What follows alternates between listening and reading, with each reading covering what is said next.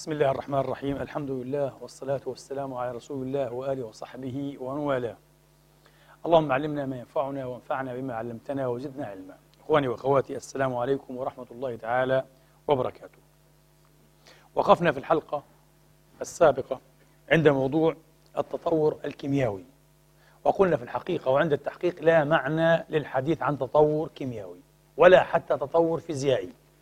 التطور الذي نفهمه يمكن أن تقبله من حيث الأصل هو التطور الحيوي الذي يعمل في المجال والميدان الحيوي. أما التطور الكيميائي لا معنى له. أن تقول لي حدث انتخاب ل DNA تركب بطريقة عشوائية وحدث انتخاب لهذا DNA، هذا كلام غير معقول وغير مقبول لا من قريب ولا من بعيد. على أي أساس تم الانتخاب؟ حتى الخلية غير موجودة لكي تدخل في معترك البقاء أبدا، ويتم انتخاب الخلية الأكثر صلوحية. هذا DNA. يعني ما قيمة DNA يا إخواني؟ عشان أوضح لكم فكرتي، ما قيمة DNA؟ قيمته في أنه يشفر لمعلومات، هي المعلومات الوراثية طبعا. أجزاء منه تسمى الجينات، أجزاء معينة تسمى الجينات. واضح؟ طيب، ما قيمة هذه الجينات وهي معلومات مرمزة مشفرة؟ قيمتها أنها تعتبر أوامر بإنشاء مواد معينة، بروتينات تخدم البنية الحية، تخدم البنية، أو كما قلنا بتبسيط كبير يعني كل المظهر الظاهري أيها الإخوة، أو النمط الظاهري هو يدين إلى النمط الجيني.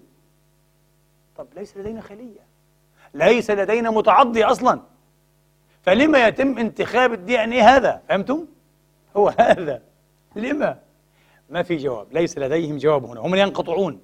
لكن مجرد أعطيه اسما واضحك به على العامة، تطور كيميائي، لا نصدق بهذا الشيء، لسنا بولا حتى نصدق بكل ما يصدق له مصطلح. ثم هؤلاء ليسوا أمناء بشكل دقيق على عقول الناس وعلى أفكار الناس العلمية. هذا المصطلح ما كان ينبغي أن يصدق أصلا، لأنه لا معنى له، لا معنى للمصطلح التطور الكيميائي أيها الإخوة. نعم، الانتخاب الطبيعي نفهمه في الإطار الحيوي كما قلنا، ولذلك لديه مصطلح آخر يقول لك الانتخاب الطبيعي قبل البيولوجي، pre-biological natural selection. عجيب، أعطيه اسما صدقنا، خوف. هو الانتخاب الطبيعي قبل البيولوجي، pre-biological natural selection، شغل مخيفة يعني. لا نفهم هذا. أنتم لم تقدموا لنا أي صيغة للانتخاب أو الاصطفاء الطبيعي تفهم خارج حدود العالم الحيوي، لم تقدموا أصلا، ومش معقول ولا يفهم بأي طريقة. يعني عدنا إلى بارادوكس الدجاجة والبيضة، أيهما قبل، البيضة أو الدجاجة أو البيضة؟ بالمناسبة على ذكر حتى هذه المفارقة، أحد الفيزيائيين الألمان، وأعتقد أنه حامل لنوبل، نسيت اسمه، اقترح مرة مازحا أن يعطى أرسطو جائزة نوبل للوراثة. قال أنا أقترح أنه يعطى أرسطو جائزة نوبل للوراثة. لماذا؟ قال لأن أرسطو في معلوماته العلمية قدم لنا صورة مبسطة وحقق بها سبقا. شوف يعني في القرن الرابع قبل الميلاد حوالي 2400 سنة تقريبا، 2300 سنة بالضبط، يعني 323 قبل الميلاد أرسطو، 2300 سنة قدم بها سبقا على العلماء المحدثين، حين قال المعلومة في البداية، المعلومات أولا، المعلومات أولا، معناها البيضة قبل الدجاجة. إذا بدنا نحل الموضوع هذه، البيضة وبعدين الدجاجة، المعلومة أولا. علم الوراثة يقوم على هذه الفكرة، المعلومة أولا. ما معنى المعلومة أولا؟ معناها المخطط، الخطة، التصميم. لازم في تصميم، لا يمكن أن تنجز البنية من غير من غير خطة. الخطة أين نجدها؟ نجدها في هذه الشفرة، DNA في هذه الشفرة، خطة متكاملة كاملة. لكي يهربوا من هذه الإلزامات وقعوا في المفارقة، وقال لك لا، انتخاب قبل طبيعي، انتخاب طبيعي عفوا قبل قبل حيوي، قبل بيولوجي. لماذا؟ نحن نقول هذه نفس الدليمة أو نفس المفارقة تاعت البيضة والدجاجة. باختصار يا إخواني، الشفرة الوراثية الدي ان ايه هذه لكي تعمل، شرحنا في خطبة الخلية كيف يتم العمل، ايش آلية العمل. نحتاج الى ايش؟ انزيمز، الى انزيمات، خمائر، الى انزيمات. جميل جدا. والانزيمات هي نوع من ايه؟ البروتين. احنا شفنا كيف الانزيم ياتي لكي يشق لنا ايش؟ الدبل هيليكس هذا الى ايه؟ 2، وبعدين جزء منه بصير ايش؟ الار ان اي، وبيطلع الرسول هذا. بعدين انزيم او انزيم اخر بيجي برجع ايه؟ بضفر لي ايش؟ السلسله هذه مع واحده ايه؟ تماما كالتي ايش؟ ذهبت، وبرجع بالحمل، برجع الدي ان ايه كاملا. صحيح؟ المهم مش هنعيد الكلام اللي حكيناه في الخطبه، موجود هذا. اذا احنا علشان ايه؟ نشغل هذه الشفرة الوراثية نحتاج الى ايش؟ الى انزيمات. الانزيمات هي ايش؟ بروتينات. بناء البروتينات عشان نبني انزيم احنا بروتين ايش يحتاج؟ الى شفرة وراثية. دورنا في حلقة ايه؟ مفرغة. فهمتوا؟ من اين بدأت العملية؟ هذا مش تساؤلي، تساؤل علماء ايه؟ الاحياء وعلماء الوراثة يسألون انفسهم بهذا السؤال. وهذا التحدي الذي يرفع في وجه ايه؟ الملاحدة والتطوريين. الفكروا بكلمة ايه؟ انتخاب كيميائي، انتخاب بيولوجي قبل انتخاب طبيعي قبل ايه؟ بيولوجي، انه حلوا. لا ما حلتوش حاجه انتم، ولا قلتوا لنا اي شيء جديد. لذلك هم ايه؟ في الاخير قال لك طيب هيا نهرب الى فرضيه جديده، هايبوثيسيس، يعني اللي هي فرضيه ايه؟ ار ان اي فيرست هايبوثيسيس. فرضيه الار ان اي اولا، بلاش نقفز ايه على الدي ان اي، لانه هذا جزيء معقد جدا، جزيء معقد جدا، وزي ما قلنا في تتابع وفي دبل هيليكس، مسألة صعبة كتير. خلينا ناخذ ايه؟ شيء ابسط، الار ان اي موليكيول فيرست. هذا في الاول، يعني حيقول لك ايه؟ انه الحياة بدأت بكائنات بسيطة جدا، شفرتها الوراثية مش محمولة ايه في حمض نووي دي ان اي، هذا لا، محمولة ايه في الحمض النووي؟ ار ان اي، وهو اكثر بساطة، وهو اكثر ايه؟ بساطة. وبعدين هذا ما بكفيش، قال لك بعدين تم بمحض الصدفة أيضا أنه سلسلة RNA لقيت لها سلسلة RNA أخرى ملائمة إلها. أنتم عارفين طبعا في ال RNA بدل إيه؟ ثيمين أو ثمين عندنا إيش؟ يوراسيل، صح؟ إيه، هذه ما حلوهاش، ما بدهمش يتعرضوا لها، لكن احنا نغض الطرف عنها. لقيت إيه؟ سلسلة ملائمة إلها، ضفرت هذه بهذه، تكون عندنا ايش؟ الدي ان ايه. هكذا ضربة ساحر، قبعة ساحر، حط فيها بيطلع. هذا مش تفسير علمي، افتراضات سخيفة جدا وباهتة ولا عليها اي دليل، مجرد هروب من الزامات محددة. تمام. اول شيء، اول تحدي، كيف تكون ايه الار ان ايه هذا نفسه اصلا؟ وهو مكون ايه؟ بحسب تتابع محدد، ولا مش صحيح؟ هقول لها. يعني إذا عندك أنت إيه في المزدوج في الدبل هيليكس، عندنا A وT وC وG، وبعدين فهذا حيكون أكيد هو إيه بالتتابع المطلوب. يعني هنا حنلاقي إيه؟ A مثلا وC، وبعدين AG، بعدين G، بعدين A بعدين إلى آخره، تتابع محدد مطلوب. لكن زي ما قلنا بدل إيه؟ ثايمين عندنا إيش؟ اليوراسيل، مجموعة إيه؟ اللي قاعدة إيه؟ اليوراسيل. كويس. كيف تم استبدال هذه بهذه؟ قصة هم لم يتعرضوا لها، ما قدروش، لكن نغض الطرف عنها. كيف نشأ هذا؟ بالصدفة أول شيء، والتتابع كما قلنا تتابع غير منتظم، لأن هو تتابع إيه؟ معقد. أي مسألة حيوية هي بحث معقد.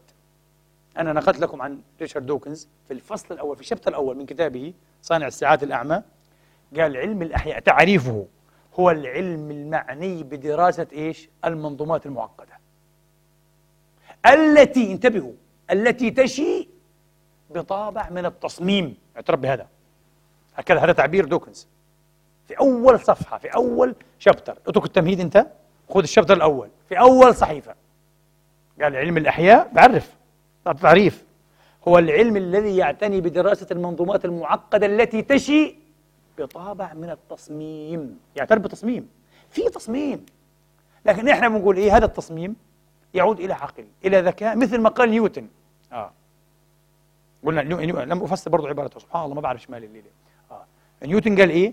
ما نقدرش نقول أنه روح الكون، هذا الإله هو روح الكون، لا، بل هو مالك الكون في ملحق البرنسيبيا.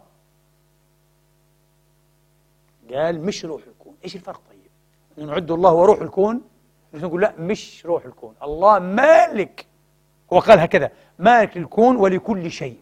هيك قال بالضبط هو نيوتن، مالك الكون ولكل شيء. طبعا لما تقول لي الله يعادل روح الكون، معناها يعادل الكون، يعادل.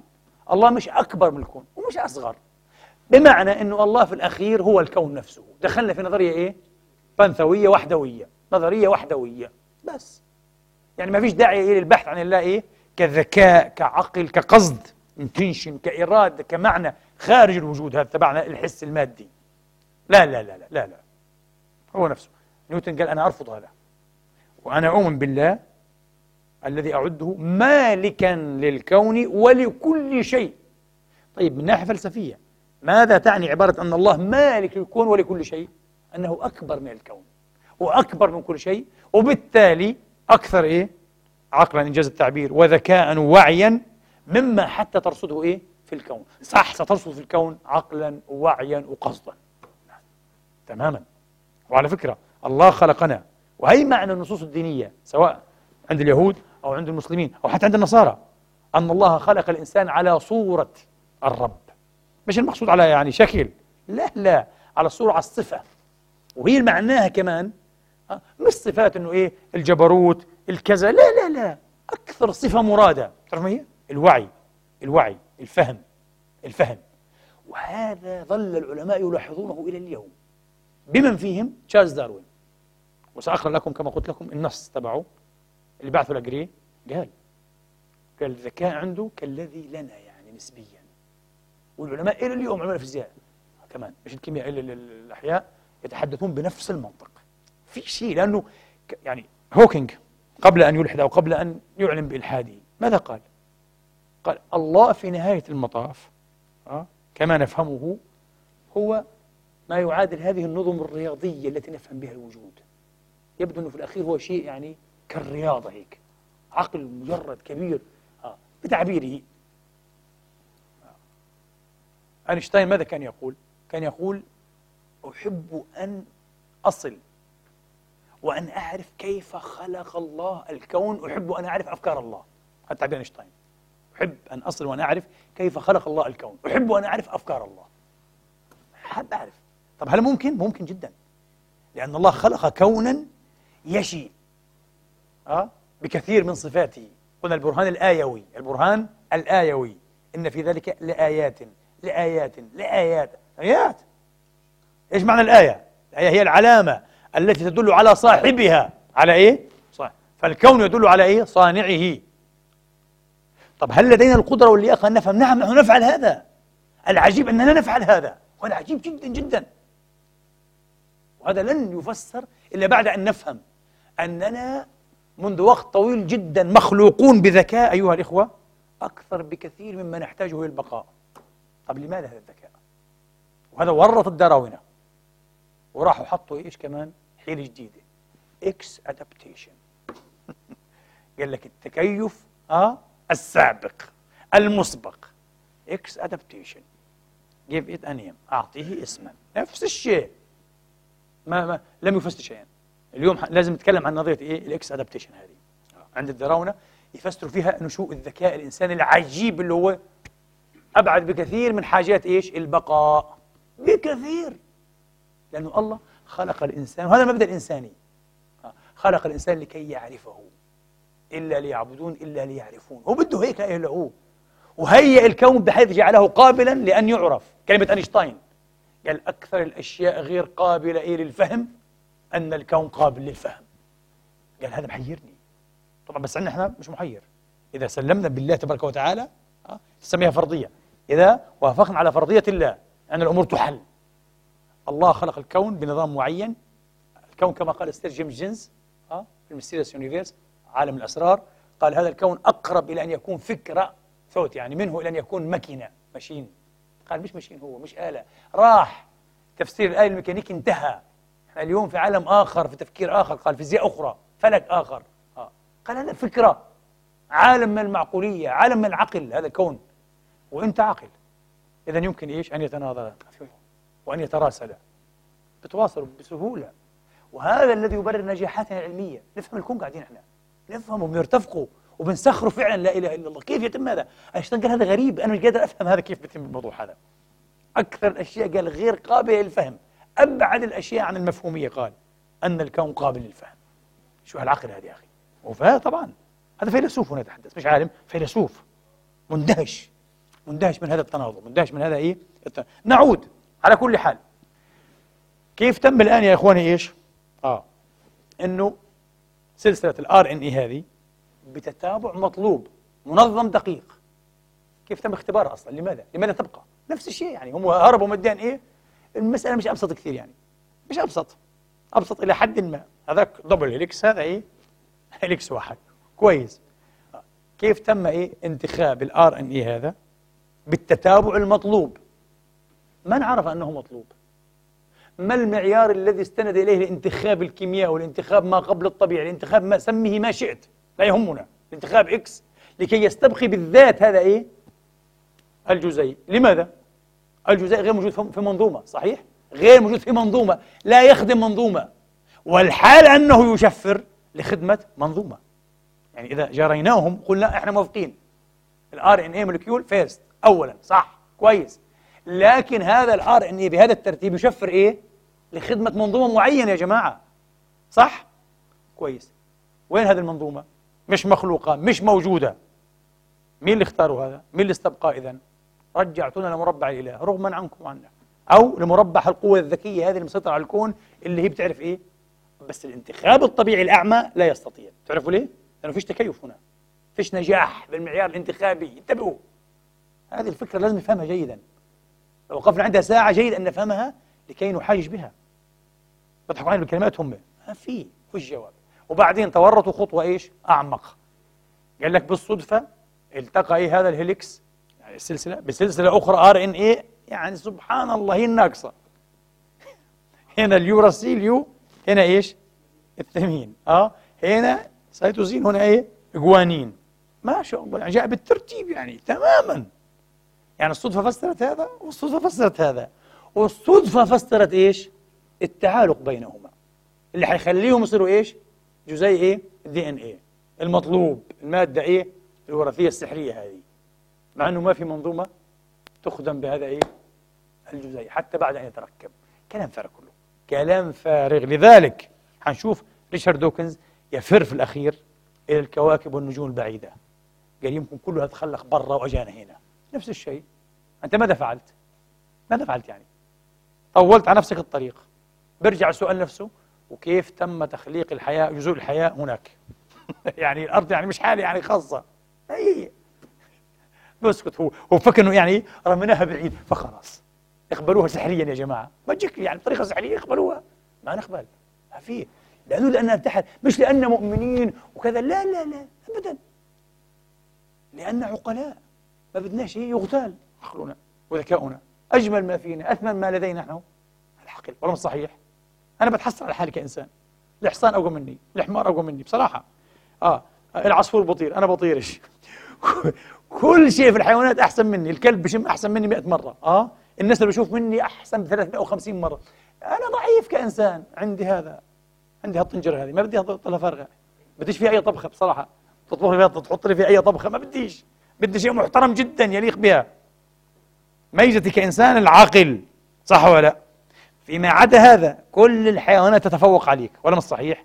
كلهم في بابه، ولا تقول لي ما فيش. الأسد كف وهذا أقوى منك، بضرب أكبر بطل في العالم بيقضي عليه بضربة واحدة، أقوى منك، ضخم جدا. الجاguار أسرع منك بكثير، 80 كيلومتر في الساعة بيجري، ما تقدرش. ولا تجيب لي أبو زريدة ولا مش عارف مين، عداء الدنيا كلها ما يقدروش. 80 كيلومتر في الساعة، عداء سريع. إيش تعمل؟ السلحفاة بتعيش 350 سنة، احنا نعيش 60 70 سنة وبنموت، أحسن منا هي، ولا مش صحيح؟ وهكذا. بس هذا ميزتنا في هذا، ويا للأسف معظم عباد الله هذا معطلينه، يعيرونه. ورجعتك عقلي، فكر لي ورجع لي، وإيش بيقول؟ أنا وراك يا حبيبي. عجيب عجيب. بهذه الحالة يصبح الإنسان أدنى من الأنعام، والله العظيم، لأنه هي أحسن منه. في كل شيء آخر هي إيش؟ أرقى منه، ولا مش صحيح؟ في كل شيء إلا في هذا، عطلت لي إياه ضعت أنت، ما بدنا نضيعه. فما تقول ليش بصراحة، مصطلحات وكلام فارغ لا يفسر أي شيء. بعدين جزيء الار ان اي جزيء غير مستقر معروف، مش زي اقوى جزيء هو الدي ان اي، هذا مستقر جدا جدا جدا وقوي، يتحمل دعك ومشاكل كبيره، بعكس الار ان اي جزيء ضعيف غير مستقر. في الفتره اللي هم ايه بتحدثوا عنها، يعني هذا قبل مليار سنه، لانه الحياه نشات الطريقه هذه عندهم بعد 3 مليار و700 مليون سنه. يعني قبل كم معناها؟ قبل مليار سنه، يعني بعد 3.7 فاصل من نشأة إيه؟ الأرض، نشأة الحياة.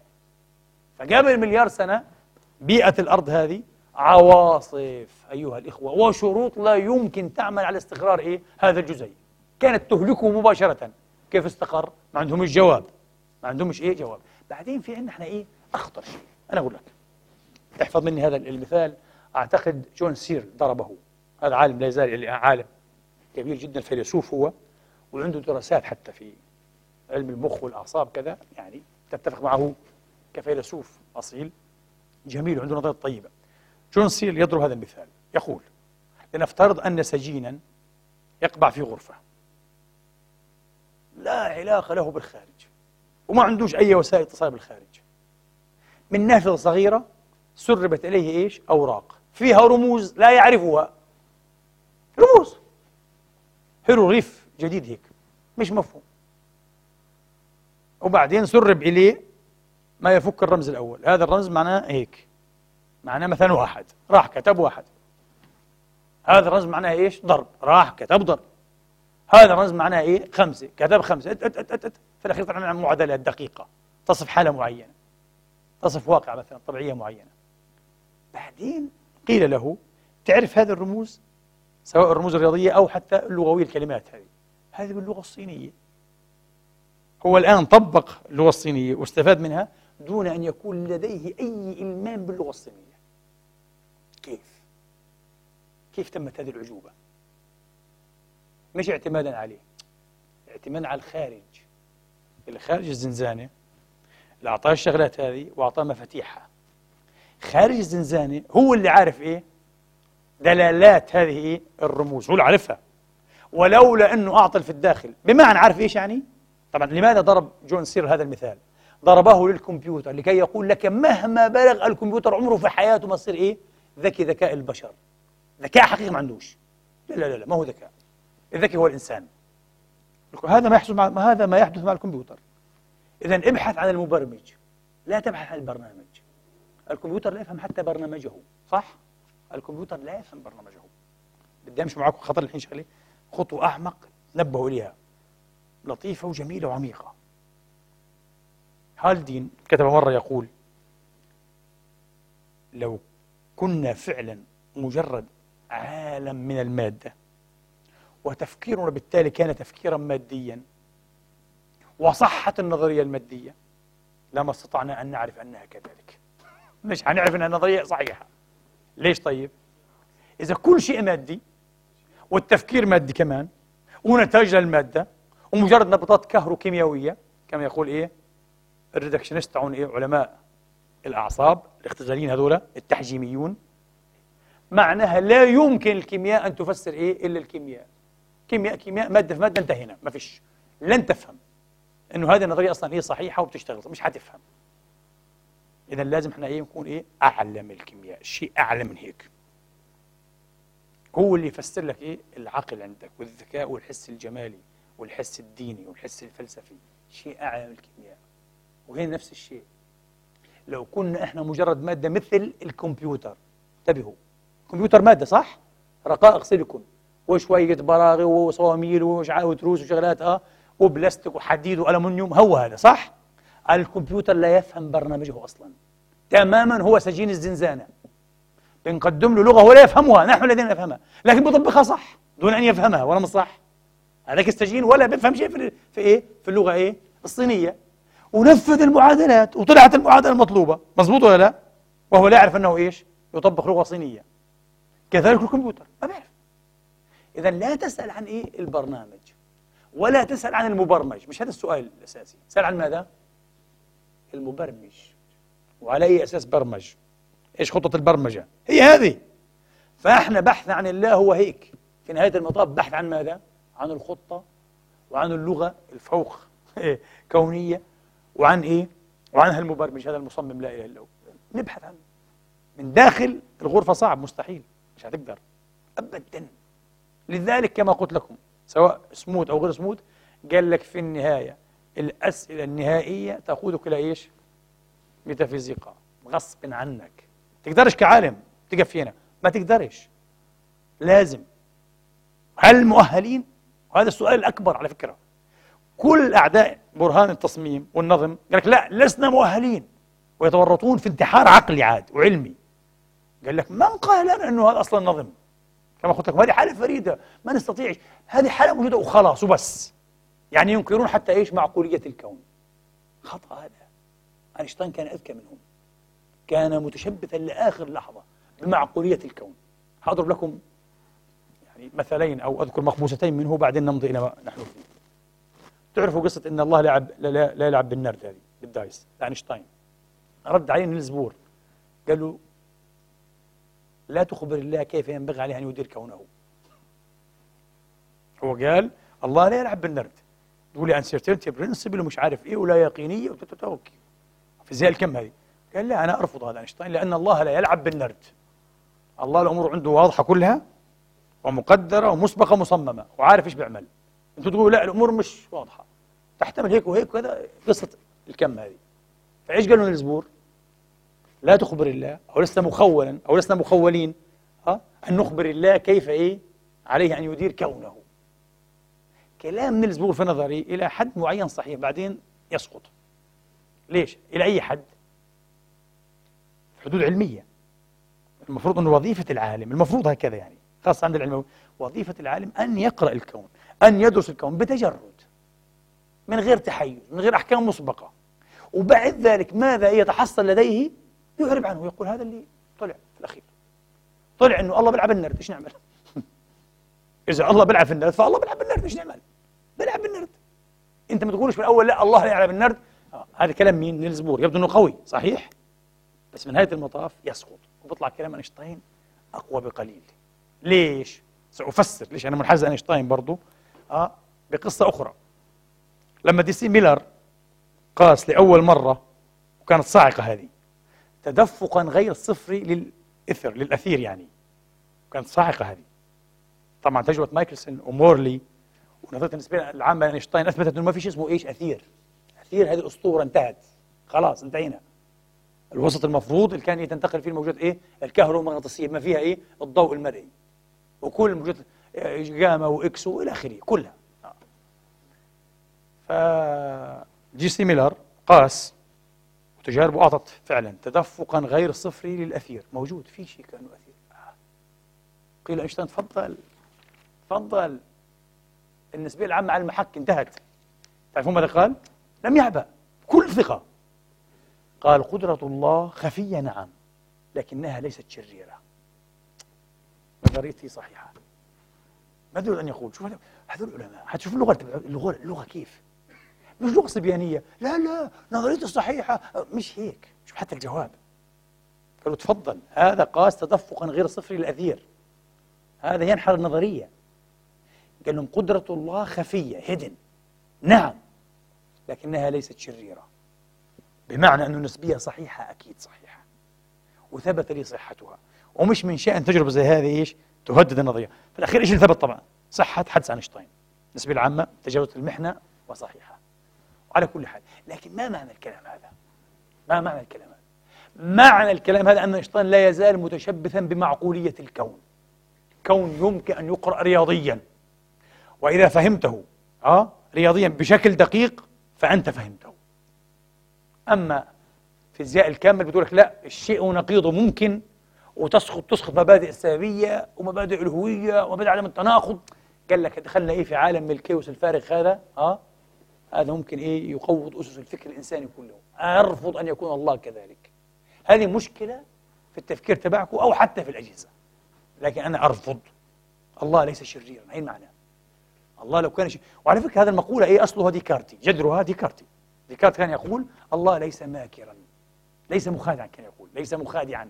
الله ليس من غرضه، يقول ديكارت، أن يضللنا، مستحيل. ولن يسمح لشيطان أن يضللنا أيضا، يدخل أدمغتنا ويضل يضلل فينا دائما ونعيش ونموت وإحنا مضللين دون أن ندري. قال الله لا، ما يفعلش هيك، ملوش حاجة، هو الغني. هذا كلام جميل. أينشتاين نفس الشيء، المعقولية، معقولية الوجود، عشان يا أخي نقف على أرض ثابتة بصراحة، وإلا كل شيء يزول من تحت أقدامنا. طيب، إذن نرجع مرة ثانية، مسألة السجين، جون سيرل والكمبيوتر والذكاء الإنساني. الأهم والأكثر حساسية في إيه؟ في الRNA مولكيول. إيش هو؟ المعلومات اللي تم تشفيرها، مش حتى التشفير لحاله، أصل المعلومات، مصدر المعلومات. التشفير عملية مش كثير معقدة. اليوم أي إنسان يدرس هذا العلم ممكن يشفر لك أي معلومة بطريقة خاصة بها، والله صحيح. فقط هي رهن أن يتم الاتفاق عليها بين أي طرفين أو أطراف أكثر، وتصبح عملية معترف بها، صح ولا لا؟ يعني زمان تعرفوا السوس، سيف اور سولز، يقول لك هذا كان الشفرة بتاعت البحارة، سوس يعني سيف اور سولز، أنقذونا، أنقذوا أرواحنا، أنقذوا نفوسنا، إحنا في ورطة يعني. هذه شفرة مورس كانت تبعث بطريقة مورس. كويس. في الأول كانوا يكتبوها كاملة، يشفروها كاملة، سيف اور سولز، لقوها بتأخذ وقت، بعدين سوس، انتهينا. فرق أنت لما تلاقي كومة حجارة في مقبرة مثلا مكومة عادي، لكن لو لقيتها مكومة بطريقة اس او اس حتقف، والله صحيح. هتقول هذا تعقيد تعقيد مشفر، بشفر معلومة معينة في سر. هذا التعقيد ما يجيش لحاله، مش الطبيعة أن نحتت الحجارة هذه بطريقة اس او اس سوس، في وراها إشي. مش المهم الآن الشكل، من الذي شكل هذا الشكل وإيش غرضه بالضبط، إيش قصده، إنقاذ من إيش ننقذكم؟ هل هذا عالم الأرواح، من عالم الأشباح، من عالم البشر العاديين، إيش القصة، إيش كذا؟ بدنا نبدأ نبحث. فلما نلاقي إحنا نظام من التشفير، من التكويد، اللي بصير لسه أهم من هيك ودون ذلك وقبل ذلك، أساس المعلومة، الريسورس، مصدر المعلومة، صح ولا؟ في معلومة، حتقولي ليش نفترض أن لها مصدر؟ أن لها مصدرا، يعني تعرف ليه؟ لأنها ليست معلومة مفردة. لو معلومة مفردة مثلا بتشفر لون، أن اللون يصير أحمر، هذه بتصير. لا، معلومة مركبة جدا جدا تشفر لأمور كثيرة، وهذه الأمور متناسقة نظاميا بين بعضها البعض. يعني بعبارتنا احنا بتشفر منظوميا، شفتوا؟ مش لحاجة واحدة، بتشفر منظوميا. فأنا لسه السؤال عندي مش بتقول لي كيف الانتخاب تبعك انتخب لي هكذا بطريقة ضربة لازب RNA هيليكس وانتهى. لا لا لا لا لا، أنا سؤالي عن المعلومات المشفرة، مش عن التشفير لسه، عن مصدر المعلومات التي تم تشفيرها في الRNA. من وين؟ صدفة كمان؟ عارف ليه؟ لأنه قبل ما الصدفة أنها تنتخب لها الRNA المعلومة موجودة، صح ولا لا؟ إذن الذكاء أولا، الانتنشن أولا، القصد أولا، وأنا نحن نواجه الله عز وجل، ما في كلام. هو هذا اللي قاله هي سموت، قال كأنك تكشف الطبقات عن وجه الرب. خلاص حتشوف أنت الحين لما تفكر إلى هذا المستوى، خلاص الآن احنا ما في، ننهار قاعدين أمام هذا الجلال. هذا كله يتغاضى عنه الدراونة والملاحدة، وكأن المسألة سهلة، RNA first hypothesis وكذا، والتقى هذا بهذا وكون لي DNA وطلع دخل في الخلية وطلع الإنسان، ما شاء الله، صدقنا والله، صدقنا، والموضوع مقنع جدا، ولا له علاقة لا بالعقل لا بالعلم ولا بأي شيء. هذا نوع من الكذب والتدليس والانتحار العلمي كما قلت لكم. لذلك عالم الأحياء المكسيكي أنطونيو لازكانو، هذا لازكانو عالم مكسيكي عضو في ناسا، هيئة البحث عن الحياة هيك. وبعدين هذا الرجل في منظمة عالمية اسمها International Society for the Study of the Origin of Life، الجمعية العالمية لدراسة أصل الحياة. هذه الجمعية رأسها في يوم من الأيام ألكسندر أوبارين، عالم الأحياء الروسي الكبير اللي ادعى وزعم أنه ممكن يصنع الحياة في المعمل. وقعد 32 سنة بعدين طلع قال لا فشلت، مستحيل مستحيل. قال ألكسندر أوبرين. ومين كمان؟ واحد زيه، ستانلي ميلر، صاحب تجربة 1952 تقريبا 52 على ما أذكر، اللي إيه صنع إيه بعض المواد العضوية إيه في الدورق تبعه في المعمل في أسبوع زمان. قال لك وجدت أصل الحياة. ويمكن نرجع له بس نحن حنطول هيك، ما هي المشكلة. لكن لما نألف كتاب حنحط شغلات بالتفصيل. وطلعت تجربة فاشلة طبعا، الآن عرف أنها فاشلة وغير صحيحة وغير دقيقة بالمرة، وفرح بها الماركسيون والملاحدة وستانلي ميلر اكسبيرمنت، وعرفنا سر الحياة والحياة تصنع معمليا وقصة كبيرة، كله طلع كلام فارغ. على كل حال هذا الرجل رئيس هذه الجمعية ISSOL، رئيسها شوف ألكسندر أوبرين وميلر ومكسيكي، فور تو تيرمز يعني لمرتين لدورتين هو كان رئيس، يعني رجل كبير. وهذا اشتغل أستاذا إيه زائرا في دول عالمية، فرنسا وكندا وأمريكا وكوبا، وقصة كبيرة. له عبارة جميلة، ايش يقول؟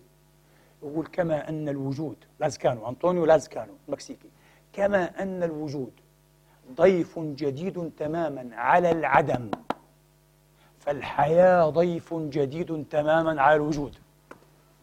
شوف العبارة، هذا ما قالهاش عندنا إبراهيم ولا مصطفى محمود، هذه قالها لازكانو رئيس المنظمة العالمية لدراسة أصل الحياة، أعظم منظمة في بابها في العالم، وعضو في ناسا.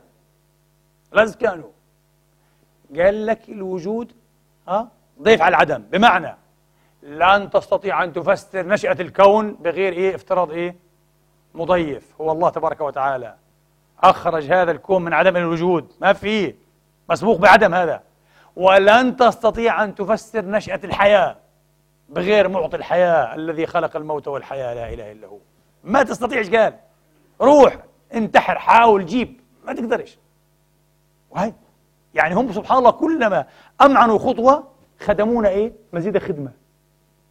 قال لك الإيه الRNA فيرست، ممتاز، خدمتونا أكثر، قربنا المسألة، بسطناها كويس، أنتوا هيك بدكم قولوا لنا إيش مصدر المعلومات، لأنه في تشفير، صح ولا؟ وتشفير يحكي إيش؟ تعقيدا، كومبلكسيتي، في تعقيد هنا، وتعقيد إيه؟ هادف قاصد، تليولوجيكال يعني كومبلكسيتي، غائي، بدي مصدر المعلومات اللي تم تشفيرها أصلا، بعدين حسأل من المشفر، ولا مش صحيح؟ خاصة إنه ارتباط إيه السكر الريبوزي بالقاعدة النيتروجينية غير ضروري، بالمرة غير ضروري، ولا يمكن التنبؤ به، وهذه خواص إيش؟ التعقيد، ما يكونش منتظم، يكون في إيه تنوع، وغير ممكن التنبؤ به. ممكن هذه محل هذه، ممكن هذه تتلوها هذه، أو هذه تتلوها مرتين أو 3 مرات على التتابع، أو مرة واحدة، أو تتلوها هذه، لا يمكن التنبؤ به. بعد ما تلاقيه كما هو أنت كامل جاهز، حتقول لي أنا الحين وظيفتي إني أفكفكه، فكفكه يا حبيبي، حتلاقيه بيشفر الأشياء دقيقة، صح ولا؟ تخدم بنية وحاجات مستقبلية، في بنية، في متعضية، أورجانيزم كامل. مين؟ فهمني، والله يقشعر بدني أقسم بالله، أمور واضحة بفضل الله عز وجل. نسأل الله أن يحفظ علينا إيماننا وأن يهدينا. أنا يعني هديتي بعد هذا الكلام ونصيحتي لكل أخ ملحد، أقول له بكل تواضع، ارفع يديك قول له يا رب إن كنت موجودا فاهدني إليك، كن صادقا. إياك تخوض معك مع عدنان إبراهيم وغير عدنان إبراهيم، عشان ما أنا بخسرش، أنا بعرف كيف أنت بتعرفني، أنت بتخسر نفسك، بتخسر روحك، بتخسر مصيرك الأبدي. إياك تلعب، هذه القضية بالذات ما فيش فيها لعب، وخليك متواضع، تواضع علماء الغرب الكبار اللي عدد منهم لا بأس به رجعوا إلى الإيمان بكل تواضع. هذا خلاني أرجع آمن في إله، الشهادة في إله، يقول لك في إله حكيم عظيم أنشأ هذا الشيء، انتهينا خلاص. يقول لك لا إله الفجوات، حنتكلم، هعملكم محاضرة كاملة عن إله الفجوات وأفند الفكرة الغبية هذه. إله الفجوات هي غبية على فكرة، موجود في إله فجوات، وهذه فكرة غبية. حنشوف موقفها من إله الفجوات إحنا فلسفيا ودينيا، ما تخافوش، إحنا لا نتورط في إله الفجوات، أنا عارف إيش بحكي، هذا مش إله فجوات، انتبهوا مسألة أخرى هذه غير إله الفجوات بالكامل. على كل حال، فإذا لازكانو يقول إيه؟ كما أن الوجود ضيف جديد تماما على العدم، فإن الحياة ضيف جديد تماما على الوجود. الله أكبر. حنشوف تشارلز داروين كما وعدتكم إيش كتب إيه إلى آسا جرين، عالم النبات الأمريكي الكبير. مش حنقرأ النص بالإنجليزي، كتبته كما هو، لكن أقرأ لكم ترجمتي. يقول إن عقلي يقضي reason tells me إن عقلي يقضي بأن من الصعب جدا بل بالأحرى من المستحيل تصور هذا الكون الهائل المعجب، الإيميننس والوندرفول يعني يونيفيرس، بما في ذلك الإنسان ذي القابلية على تقدير مصالحه. شوف التعبير، إنه هذا الإنسان عنده قدرة ولياقة إنه إيش؟ ينظر للمصالح الآتية، مش ابن اللحظة. قال هذا الإنسان جزء من الكون. داروين شوف عبارة عجيبة. طيب، على أنه قال من الصعب بل من المستحيل، قال بالأحرى من الصعب النظر إليه على أنه نتيجة الصدفة العمياء أو الضرورة اللازمة. من أجل هذا أجدني مضطرا إلى النظر إلى العلة الأولى، الفيرست كوز يعني المبدأ الأول، على أنها تمتلك عقلا ذكيا يشابه بمعنى ما عقلي كإنسان. هو كتب ما لدى الإنسان، يعني عقلي كإنسان. هو هذا مهم كثير. إلى الآن يكرر هذا المفهوم. وبهذا أستحق أن أدعى مؤلها مؤمن. قال أنا هذا يكفيني، أنا أعتبر مؤمن غير كافر. مو أني كافر يعني. إيش بيسموني كافر؟ أنا مش كافر. هذا كلام مين؟ تشارلز داروين. أجمل شيء. وعلى فكرة احنا كلام نشوف قديش نتكلم تقريبا يعني هو لخصه في جملة يسيرة جدا، لما أقول لك هذا الإنسان اللي عنده لياقة أن ينظر في مصالحه، ينظر لبعيد، في عنده تخطيط. لا يمكن يكون هذا ابن الصدفة. الكون كله وهالإنسان هذا اللي عنده اللياقة هذه capability هذه لا يمكن يكون ابن الصدفة العمياء وضربة اللازم. قال لا أبدا أبدا، لازم يكون فيها العلة الأولى هذه أنا بآن فيها. قال اللي هي إيش؟ ذكائها وعقلها على نحو يعني ذكائي، أو ذكائي على نحو ذكائها وعقلها. هذا الأرجح، هي الأصل. وبهذا قال قال and I deserve to be called a theist، مش atheist، atheist، مؤمنا مؤلها. إذن هو هنا صرح بأنه وهذا بعد نشره لأصل الأنواع بسنة. هذه مذكورة في سيرته الذاتية. في سيرته الذاتية صح بالضبط، تاريخ 22/5/1860، وتاريخ نشر أصل الأنواع 1859، بعد النشر بسنة. أكد ما قالكش أنا انتخاب طبيعي وما فيش إله، لا لا لا لا لا أبدا. قال لك في إله، وخاصة إحنا ذروة هذا العالم. طيب نأتي الآن برضو إلى دوكنز الذي لا يؤمن بهذا الكلام، ويأبى إلا أن يأتينا كل حين من قبعته بأرنب جديد، مصطلحات جديدة وأشياء جديدة. كوميوليتيف يقول لك سيلكشن، كوميوليتيف سيلكشن. إيش الكوميوليتيف هذا؟ تراكمي. سيلكشن تراكمي، انتقاء تراكمي، مش بضربة واحدة. يعني بضربة واحدة يفشل الانتخاب الطبيعي أن يفسر لنا الأمور، يفشل. لكن هو انتخاب تراكمي كما شرحنا لكم. هو انتخاب أعمى، لكنه ليس عشوائيا. ليش ليس عشوائيا؟ ينتخب الذي يجعل المتعضي أكثر تكيفا وتلاؤما مع البيئة. إذن ليس اعتباطيا، ليس عشوائيا، بالعكس. كويس. وذكرت لكم أنه شبه ذلك بالغربال، موضوع الغربال. كويس. وعنده مثال طبعا طريف ذكره في كتابه وحتى في برنامجه، وربما ذكرناه نحن في حلقة سابقة. قال بالطريقة اللي اقترحها توماس هاكسلي صديق داروين، اللي كان يسمى كلب داروين. اسمه اسمه يعتز به، لكن أنا كلب حراسة البلد يعني تبع داروين، لأنه معجب بداروين صديقه إعجابا شديدا، ويدافع عن نظرته في كل محفل وندي، فسموه كلب حراسة داروين. توماس هاكسلي عنده الأمثلة الشهيرة تاعت أو مبرهنة القرد هذه، المونكي ثيورم، أنه جالس قرد كذا كذا أو مجموعة قرود إلى آخره، شرحناها قبل هيك. أجا دوكنز قال أنا بدي أعيد النظر فيها. صح، لو إحنا جبنا القرد هذا ويضرب على التستاتور أو الكيبورد يعني ضربا عشوائيا، كم شئنا وشئتم من الزمان والأزمان، النتيجة في الأخير لا شيء، لا معنى بالمطلق. وقال أنا حاخذ كلمة لهاملت، مش كل أعمال شكسبير كما زعم هاكسلي، لا، جملة واحدة، سنجل فريز يعني جملة واحدة مفردة single phrase اللي هي إيش؟ يبدو لي أنه ابن عرس. he thinks it is a weasel. يبدو لي يظهر لي أنه ويزل ابن عرس، العرس هذه. الآن برمج دوكنز، هو عمل برنامج، هذا برنامج بسيط جدا في الحاسوب، في حاسوبه في أعلى البرنامج الجملة يبدو لي أنه ابن عرس، وبعدين الخط الذي بعده ماذا يفعل القرد هذا بالضربات العشوائية، وبعدين في عندنا إيه؟ لا، قرد آخر بيشتغل لكن على برنامج هو عمله دوكنز بيستخدم الآلية الداروينية اللي هي آلية الانتخاب الطبيعي الإيه؟ التراكمي cumulative selection. وحنشوف النتيجة. قال هذا القرد العشوائي يضرب دائما في الشيء، حروف تتتابع تتابعا غير إيه؟ ذي معنى على الإطلاق، أتقول ما في أي نتيجة. قال فممكن يقعد هذا إيه؟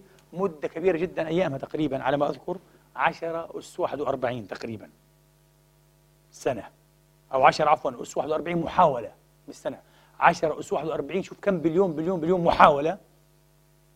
لو قلنا 10 أس 40 يعني 10,000 3 مرات تريليون، تقريبا هي هيك. 10 أس 40 محاولة، ذكرته مرة في محاضرة سابقة، يعني 10,000 تريليون محاولة في محاولة واحدة.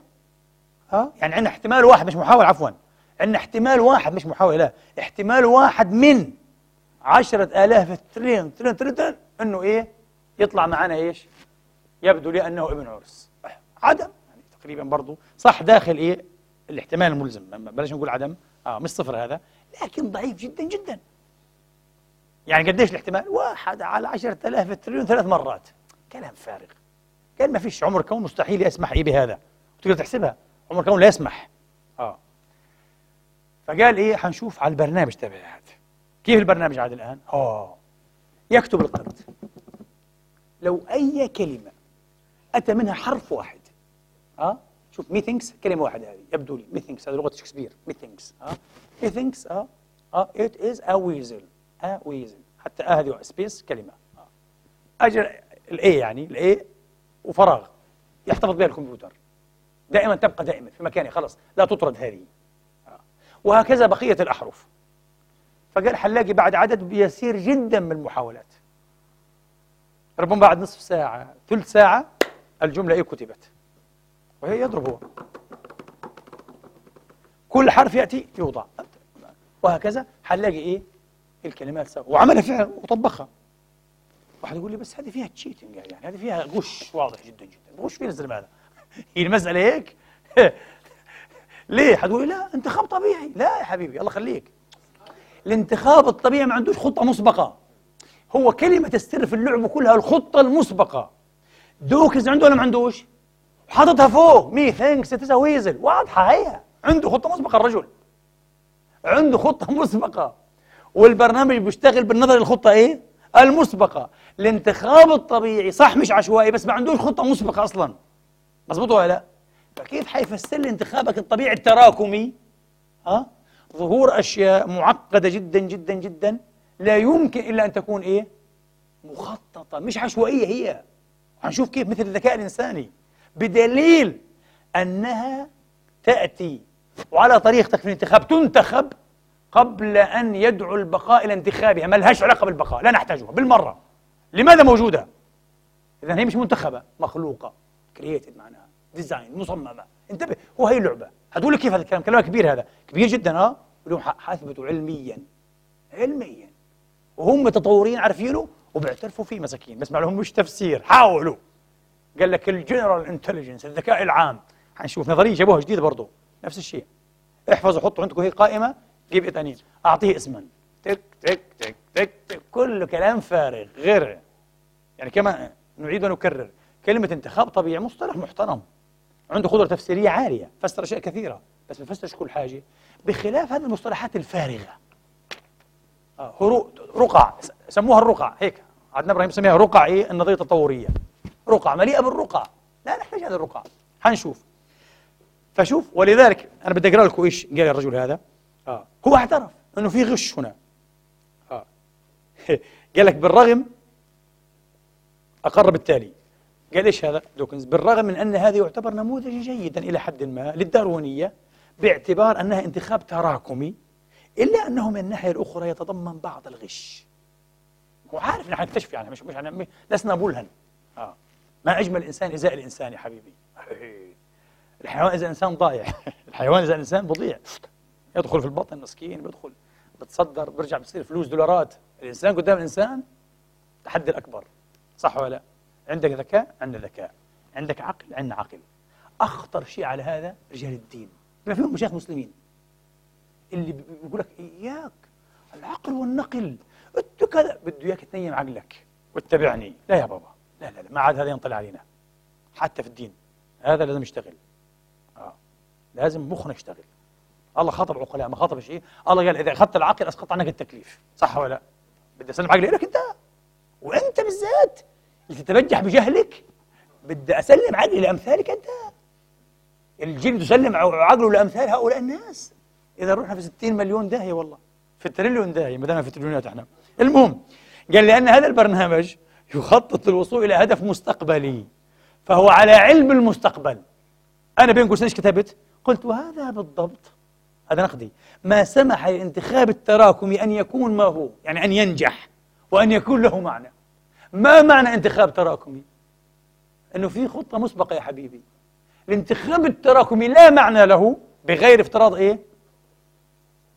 تلمح خطة مسبقة. انتبهوا أبدا، لأنه يهدف أصلا إلى معنى وغاية. نتابع.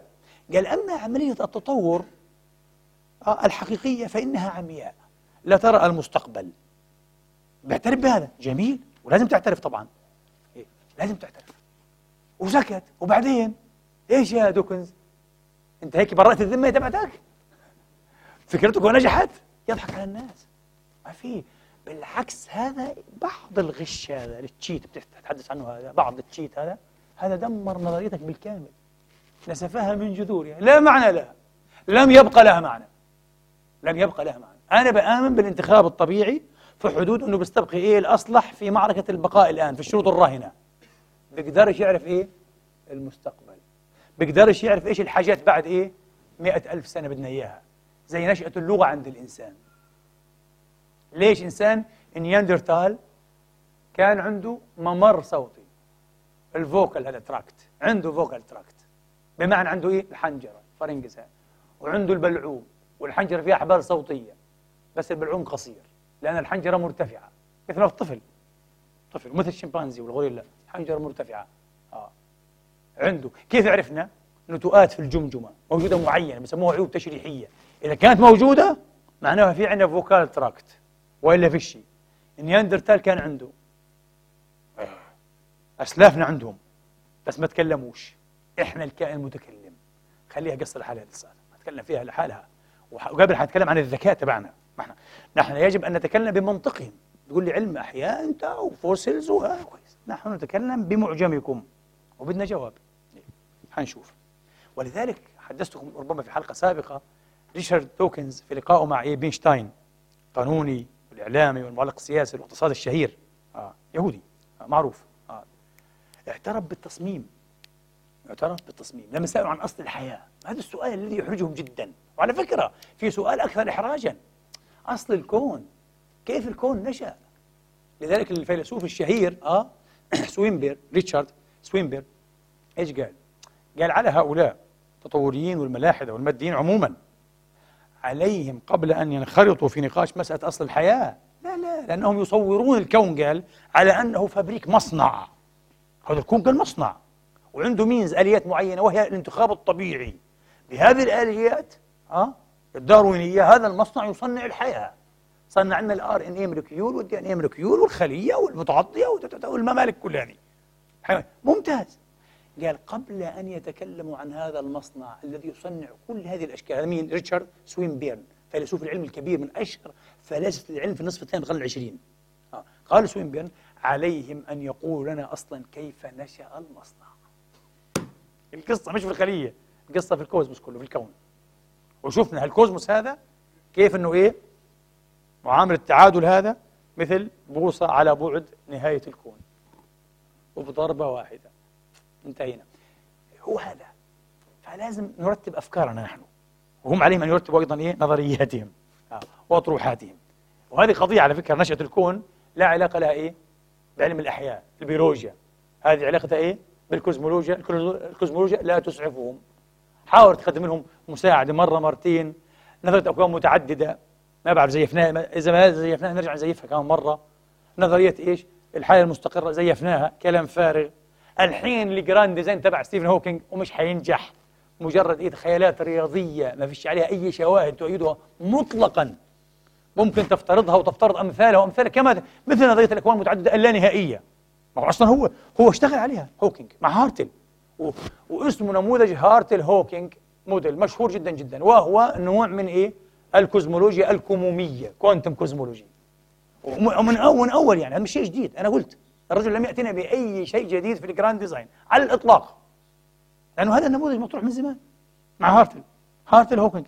ما في أي شيء جديد. الناس بصدقوا إنه هذا نموذج جديد معناه خلاص حل كل شيء. لا لا لا لا, لا أبدا أبدا، متأخر. في نكتة عند علماء الفيزياء الأمريكان يقول لك إيه شاب حريق في عمارة، وبعدين مباشرة طبعا إيه جاء رجال إطفائية الله يطيب ذكرهم، هذول الناس شهداء فعلا أحياء يعني فدائيون كبار، وأطفأوا الحريق هذا في ساعة زمان. كويس. طبعا أول واحد جاء وهرع المكان المهندس وقدم خرائط البناء. طب قال لهم هيك المخرج استفادوا كثير منها، شكر الله سعيك. بعد أسبوع أجى الفيزيائي قدم تقريره إيه فيزيائيا، عوامل الحريق، ليش، إيش اللي صار، إيش الكونتاكت اللي صار هنا زي تقريرهم إيش عن إيه 11 سبتمبر. فيزيائيين أمريكان نزلوا في كتاب كبير. بعد شهرين أجى الرياضياتي أبو شعر منكوش يحك في شعراته، قدم تقريره إيه لرئيس الإطفائية. قال له إيش فيه؟ قال له قدمت تقرير رياضياتي عشان تفعلوا الرياضيات قديش خطيرة. إيش فيه؟ قال أنا بعد جهد جهيد وشغل ليل نهار يا أبو أنس أبو مشاري ليل نهار أبو أنس أثبت أن هذا الحادث ممكن يقع، ممكن يصير في حريق بصير في العالم، ما في مشكلة. شكر الله سعيك. قال له عشان تفهم يعني إيه الرياضيات شيء خطير وحساس، لكن انتبهوا برضه محدود، يعني ما أنه يعني ممكن يخلق لك في الأخير لازم النموذج الرياضي برضه يبرر بمبادئ أكثر صلابة منه. دخلنا في معضلة كورت جودل النمساوي incompleteness theorem، مبرهنة عدم الاكتمال. الرياضيات لا تخلق وقائع، لذلك لابد أن تستند إلى أسس دقيقة جدا عقلانية وفلسفية دقيقة. بعبارة قلتها قبل ذلك أعيدها: جذر العالم الفيزيائي لا يوجد في الفيزياء فيما دون الفيزياء. هو هيك جذر العالم الفيزيائي لا يوجد في الفيزياء، فضلا عن أن يوجد في اللغة التي تجترحها الفيزياء، وهي إيش؟ الرياضيات. انتبهوا، بس مش هيك، هذه شغلات لا يفهموها الناس العاديين. بنخدعوا باشياء معينه وكذا، يقول لك هي قدم نموذج رياضي، ايش ما فيش شيء، لا خلاص ضاع المتدينون والله كفلان. هذول مش فاهمين شيء في فلسفه العلم ولا حتى في هذه الادوات كلها، لا يعرفون شيئا للاسف. الخفه العلميه. فعلى كل حال، فلما سالوا بينشتاين لدوكنز، قال له اصل الحياه من وين؟ عارف ايش قال له؟ قال له وافترض انه اصل الحياه جزيء ذاتي الاستنساخ، سيلف ريبليكيتنج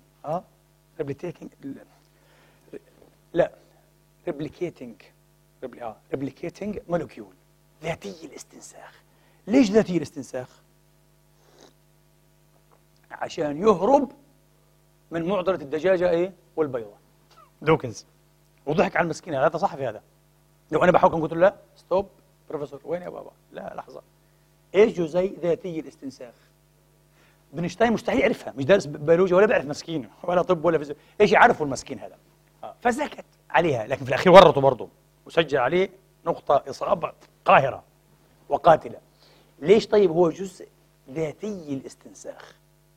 علشان كما قلت لكم يهرب من معضله او مفارقه البيضه والدجاجه.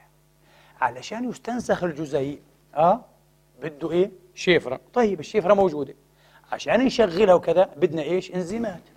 الانزيمات بروتينات، البروتينات عشان تبنى بدها بدها الجزيء. فاسر مين اول مين بعد؟ فراح برضه اعطيه اسما. قال لك انا حفطر. شفتوا اللعبه كيف؟ حلو، هذا مفتاح، اعطيه اسما، هذا كويس ان عرفناه احنا عشان كل ما نمسكهم مسكناكم. مسكناكم، هي رقعة هي رقعة هي رقعة. إيه وين يا بابا؟ قال جزيء ذاتي الاستنساخ. والله حلت هذه، حل شيء نوع من الكذب العلمي على فكرة يا جماعة. شفتوا؟ شيء ما عندوش أي تفسير على الإطلاق له ولا حتى احتمال أن يفسره، بيروح بعطيه اسم من عنده وأنت بتخاف. ذاتي الاستنساخ كأنه وجد. على فكرة فرويد أحسن واحد في القرن العشرين نبه على خطورة هذه اللعبة، لكن في سياق آخر، في محاربة الخرافة والسحر والعقلية الخرافية. فرويد قال لك هذا نوع من اللي سماه عصاب تقريبا. هو عصاب، نوع من العصاب يصيب الأشخاص، يصيب الأمم والجماعات. الاعتقاد بقدرة الكلمات على التكوين. على فكرة هذا خاصية لله، صح؟ كن فيكون. إنما قولنا أمره إذا أراد شيئا. الله فقط اللي بيقول كن فيكون، ما فيش بشر يقول كن فيكون. تعرفوا ليه؟ لأنه اللي بيقول كن فيكون هو اللي عنده قدرة، لا هو الوحيد اللي عنده قدرة أن يشكل شيئا من لا شيء، أن يحدث شيئا من لا شيء، شيء محير غير مفهوم بالمرة. هذا رب العالمين له. ولذلك اللي عنده قدرة يخرج الشيء. علي عزت بيكوفيتش، تعرفوا الفيلسوف الإسلامي الكبير، طول حياته قال، وهذا مش سؤاله، سؤال كثير فلاسفة إلى اليوم في الغرب وفي الشرق، لكن هو بالنسبة له كفيلسوف يعني مسلم عنده همومه الميتافيزيقية، قال أنا أكثر سؤال يلح علي لماذا كان الشيء شيئا؟ مش قادر أفهمه. قال طبعا صعب جدا تفهمه. نعم لماذا كان الشيء شيئا؟ كيف؟ صعب ما تفهم. فالذي يستطيع أن يجعل الشيء شيئا وأن يخلق الشيء من لا شيء طبعا ينفعل كل شيء بأمره بعد ذلك. أنا من عدم خلقتك، صح؟ خلاص بعد ما خلقتك عاد إيش أقول لك؟ بده يصير كون فيكون، ما في أمره خلاص كل شيء ينتظم به. وكان قادر تبارك وتعالى يخلي الإنسان كذلك، مثل عنده أوامر تكوينية بخلي الشمس مكانها والأرض تلف حولها باستمرار بطريقة محسوبة دقيقة جدا جدا جدا. يقدر نفس الشيء كان، بس يقول لك لا أنا بدي أحملك أمانة، أنت حملتها اتحملها، مسؤوليتك إيه؟ على عاتقك أنت. قلت له أنا بدي لحالي، وقت ما بدي قال لك حر، هعطيك الخاصية هذه، أنت الوحيد عندك الخاصية هذه، أنت الوحيد. الملائكة ما عندهاش القدرة هذه، لا يعصون الله ما أمرهم ويفعلون ما يؤمرون. ما فيش ولا واحد بيقدر يطلع أبدا إلا إحنا.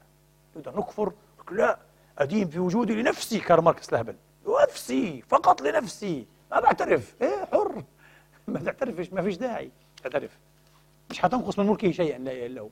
على كل حال ففرويد قال لك هذه الأمم المعصوبة، الجماعات المعصوبة، الأفراد المعصوبين بيعتقدوا بقدرة الكلمات على التكوين. إنه ها شحبوط برحبوط ارتبط عن زوجته، نبت النبات، نزل المطر، بالكلمات فكروا حالهم انه بيقدروا ايه يصنعوا احداث كونيه. قال هذا هبل فرويد. انا بقول لك هذا الاستهبال، هذه الحماقه يقع فيها ايش؟ هؤلاء الملاحده. دوكنز يقع فيها كثيرا، انه يلا نسمي هذا الشيء، ما عنديش تفسير، انا ما افهمش كيف ظهر، خليني اقول ايه؟ انه جزيء ذاتي ايش؟ الاستنساخ. انت صدقت؟ ما انت معصوب. لازم تقرا فرويد. يضحك عليك هالدوكنز، يغتال عقلك دون ان تدري. هو عقله مغتال واغتال عقلك بضربة دون. قالوا لا شو ذاتي الاستنساخ يعني كيف؟ احنا بنعرفه، وهذا كل ما نعرفه، انه علشان يستنسخ ينسخ نفسه بده انزيمات معينة. الانزيمات بروتينات، عشان تتكون البروتينات بدنا ايش؟ بدنا البرنامج الوراثي كاملا. فيش برنامج. وين دخلنا البيضة الفرخة البيضة؟ ما في. لازم كانت تكون في بداية في الأول تحكي ماذا؟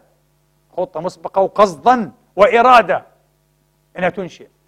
إرادة الله إخواني، وهذه فائدة فلسفية احفظوها، إرادة الله يمثل بها للشرط الضروري الكافي. إيش رأيكم؟ في الفلسفة حين يتحدثون عن الشروط يقولون الشروط ثلاثة. طبعا هي إيه؟ نوع من التوليفة مش كامل طبعا، من الضرورة والكفاية. فلديك لدينا عشان ما أتخربطش شرط ضروري كافي، ولدينا شرط ضروري غير كافي، ولدينا شرط كافي وغير ضروري، والرابع ما عندناش. المفروض يكون في رابع، ما عندناش. ايش الشرط الكافي؟ نبدا من تحت، بس مش ضروري. لو قطعت راس واحد، راس انسان، يموت او لا يموت؟ يموت، هذا كافي. يعني يكفي في قتل الانسان انك ايه؟ تقطع راسه، يموت. هذا كافي ولا مش كافي؟ كافي. لكن ضروري؟ لا. ممكن بالرصاصه يموت، ممكن بالسم يموت، مش ضروري بقطع الراس يموت، صح ولا لا؟ لكن كافي ولا مش كافي؟ كافي. هذا اسمه كافي غير ايه؟ غير ضروري. كافي غير، في عندي ضروري غير كافي. الاكسجين بيلزم ولا بيلزمش للحياه؟ ضروري او غير ضروري؟ طب في اكسجين بس فيش ماء، فيش غذاء، فالاكسجين كافي ولا غير كافي؟ غير كافي، بنموت. خذ اكسجين يا سيدي اكل ما فيه طاقه اخرى ما في، حتموت ولا مش صحيح؟ ايه، في ظروف كثيره مطلوب الحياه كثير جدا جدا، بس ناخذ المعروف للناس يعني. إيه؟ فالاكسجين شرط ضروري للحياه، ولكنه ليس ايه؟ شرطا كافيا. واضح؟ 3 شرط ضروري وكافي. هو الذي جعل الشيء شيئا، إرادة الله لا إله. إنما قولنا لشيء إذا أردناه أن نقول له كن فيكون. اللهم دلنا عليك وعرفنا بك واربطنا بك ولا تحرمنا يا رب العالمين. ما في أجمل ولا أروع من معرفة الله يا إخواني فعلا، والاعتقاد به عن وعي وعن إيمان وعن تجربة. شيء رهيب، شيء عجيب. الحياة بدونه فعلا جحيم، لا معنى لها. فهذا هي معناه. قال مجرد أن نقول له إذا أردناه، فإرادة الله شرط ضروري وكاف لأن تنتج ماذا؟ مشروطها مباشرة، ما في بتخلف ولا بتخلف. وعلى فكرة هو يعني اللغة العربية، هذا تكيف القرآن بلغتنا، هي اللي بتخليك إن تحس إنه في مساحة يعبر عنها إيش بالكلمات لسه، ولا في واقع الأمر وفي نفس الأمر بسموه ما في فاصلة زمنية. ما في. أنا مرة عملت خطبة وفيها كان شيء لطيف لما حكيت أقسام إيه الثانية، صح ولا لا؟ من إلى النانو إلى الفيمتو إلى السلت وبعدين إيه، فأقول له يعني حتصل لدرجة أنت أنه جزء مثلا من مليون جزء من الثانية. بعدين الكرونون قال لك وما فيش شيء منه على فكرة، اللي هو إيه؟ عندنا أقل مسافة وهي طول بلانك. طول بلانك 10 أس ناقص إيه 35 متر، في ناس 34 ضرب 1.6 هي بالضبط. هو طول بلانك 1.6 ضرب 10 ناقص 34 مليمتر، هذا بالضبط هو ايه بلانكس لينك، طول بلانك. شفت هذا الطول؟ ما فيش طبعا شيء هيك، مستحيل، ولا بروتون ولا كوارك ولا شيء، هذا عدم. لكن افترض انه في شيء بطول بلانك، الضوء الذي يسير ايه 300,000 كيلو متر في الثانية، في كم يقطع طول بلانك؟ احسبها يا حبيبي، هذا أصغر زمن ممكن، هذا اسمه زمن بلانك، وبيساوي 10 أس ناقص 45 من الثانية. فهمتوا من وين جابوه؟ من وين جابوا زمن بلانك؟ هو هذا. شرحت أنا في الخطبة قبل سنتين. زمن بلانك هو إيه؟ الزمن الذي يستغرقه الضوء لكي يقطع ماذا؟ مسافة بلانك. ما فيش أصلا، ما فيش شيء في الوجود هو إيه طول بلانك أصلا. قال لك لو في والضوء بده يقطعه، هالزمن هذا اسمه زمان بلانك. يا ربي. فأنا بقول لك إذا العقل الإنساني قدر يتخيل حدثا، هذا حدث فعلا، لو افترضنا احنا ايش الشذيذة هذيك اللي هي كانت ايه فعلا اخترقت جدار بلانك ايه طول بلانك فعلا مثلا الشذيذة هذه، وافترضنا انه في ضوء من كون اخر الله خلقه، لانه هو الضوء بعدين تكون لسه الفوتونات لسه بعدين، وراح اخترقها في قديش؟ لا اله الا الله. قلناها في قديش؟ هو هذا 10 أس 45 من الثانية. معناها العقل بيقدر يتصور انه فعلا لسه امر الله تبارك وتعالى اذا اراد الله حين يريد لا يتخلف عنه مأموره ولا حتى ايه باقل من ايه من زمان بلانك. هذا ما في فاصله، مع انه العقل هيك يحيى يقول لك كيف بس لازم يكون لا، لانه بتخيل الله سبحانه وتعالى على نحو ايه انساني انثروبومورفيك، يعني انه الله بده يتكلم يعني وبده تطلع الكلمه. حاشا لله، ما في زي هيك. هو ما بنعرف، ليس كمثله شيء. لغتك هذا مش لغته هو، مش هيقول له كن كذا كذا، مش هيقول هيك هو، مش هيقول له مت افعل كذا، لا. واحد يقول بس كيف؟ ما هو خلق سماوات والارض في 6 ايام، ما هو اراد في 6 ايام. واحد يقول لي خلق واحد طيب ومثلا قال له كن فقيرا فافتقر في سنه، دخل في صفقات ضحكوا عليه، بعد سنه صار فقيرا يشحد. اي ما الله قال له كن فقيرا في سنه، هو هذا الامر في سنه. شفت كيف؟ حسب الامر ومش حيتخلف عنه وفي اوامر فوريه انيه. لذلك وما امر الساعه الا كلمح البصر، زي ما يقول لك لمح البصر. يعني ايه لمح البصر؟ يعني واحد تقريبا على 15 من الثانيه. مبدأ التلفزيون هذا صح، تردد الصور والسينما اكثر من هيك يعني 16 صورة في الثانية حتشوف أنت إيش؟ سيال من الصور تتحرك فعلا. لو 12 صورة حتشوفها إيه؟ متقطعة. في مرض بصيب الدماغ على فكرة، يا حرام، بصير صاحبه يشوف صور متقطعة، مش صور السينما، أنتوا يعني بيقدرش يشوف سيارة ماشية، عشان السيارة ترطمه، بشوف صور سيارة، صورة وبعدين يجي صورة، هي مرض في الدماغ، تخيل. ولو تعرف انت كيف احنا بنشوف الصورة متحركة، كيف بشوف السيارة ماشية، كيف بشوف ايدي، كيف بتم هذا في الدماغ، وحتقول سبحان الله. يمكن نعملها حلقة بس بعدين، لا مالهاش علاقة، قصة طويلة هذه. كيف بتم التربيط، بسموه التربيط في الدماغ، قصة كبيرة في الفيزيولوجيا، شيء عجيب، آيات. العالم هذا كله آيات. لذلك هذا روعة العلم يا إخواني، روعة العلم، روعة الفكر، روعة البحث، روعة الفلسفة. تعلموا، اقرأوا دائما قد ما تقدروا. هذا كله بقرب إلى الله تبارك وتعالى، بقرب إلى الله وينضج الإنسانية فيك، خليك إنسان فعلا. وعلم آدم الأسماء، عشان هيك هو آدم مسجود الملائكة، مسجود لأنه تعلم، يعرف ما لا تعرف الملائكة، لذلك هو أشرف، فكان مسجود إيه؟ الملائكة. فالمهم، فالرجل يضحك علينا إيه بحكاية إيش؟ السيلف إيه؟ ريبليكيتنج مولكيول، كلام فارغ طبعا. على كل حال، بعدين لما أحرجوا هذا بينشتاين، قال له طيب يعني احنا نفترض إنه إيه الحياة هذه تكون صممت في عالم بعيد، في نجم بعيد، كوكب بعيد، في عالم آخر، في الفضاء الخارجي، بانسبيرمي هذه، نظرية إيه؟ البانسبيرمي هذه.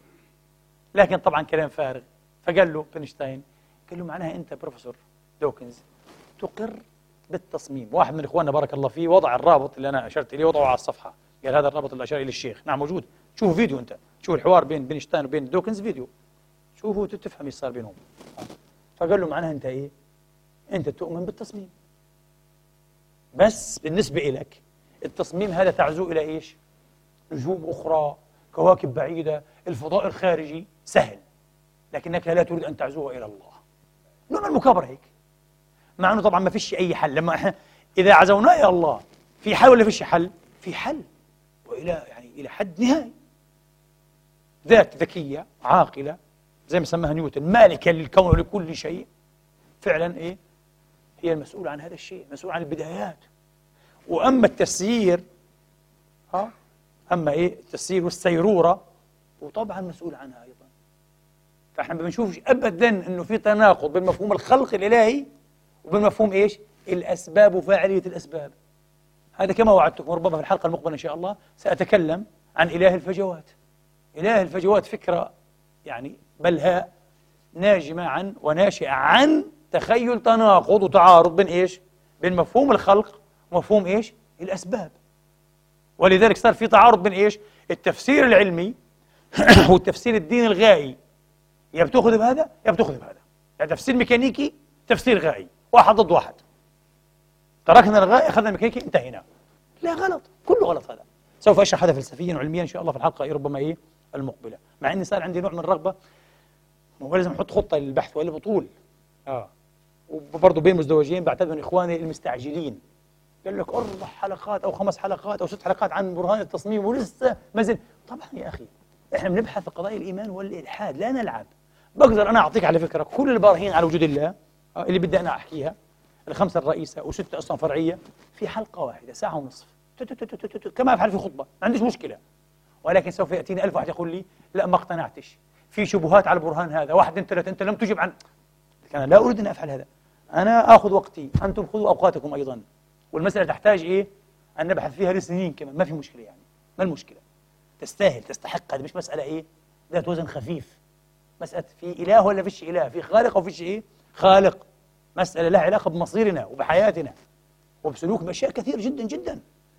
نظامنا الأخلاقي ممكن يستند إلى إيه؟ إلى وجود الله، لو ثبت أنه في وجود ممكن يستند إليها النظام الأخلاقي كله، وإذا فيش ممكن ما يستند إليه. فقصة لها إيش يعني تضعيف كثيرة جدا جدا. على كل حال،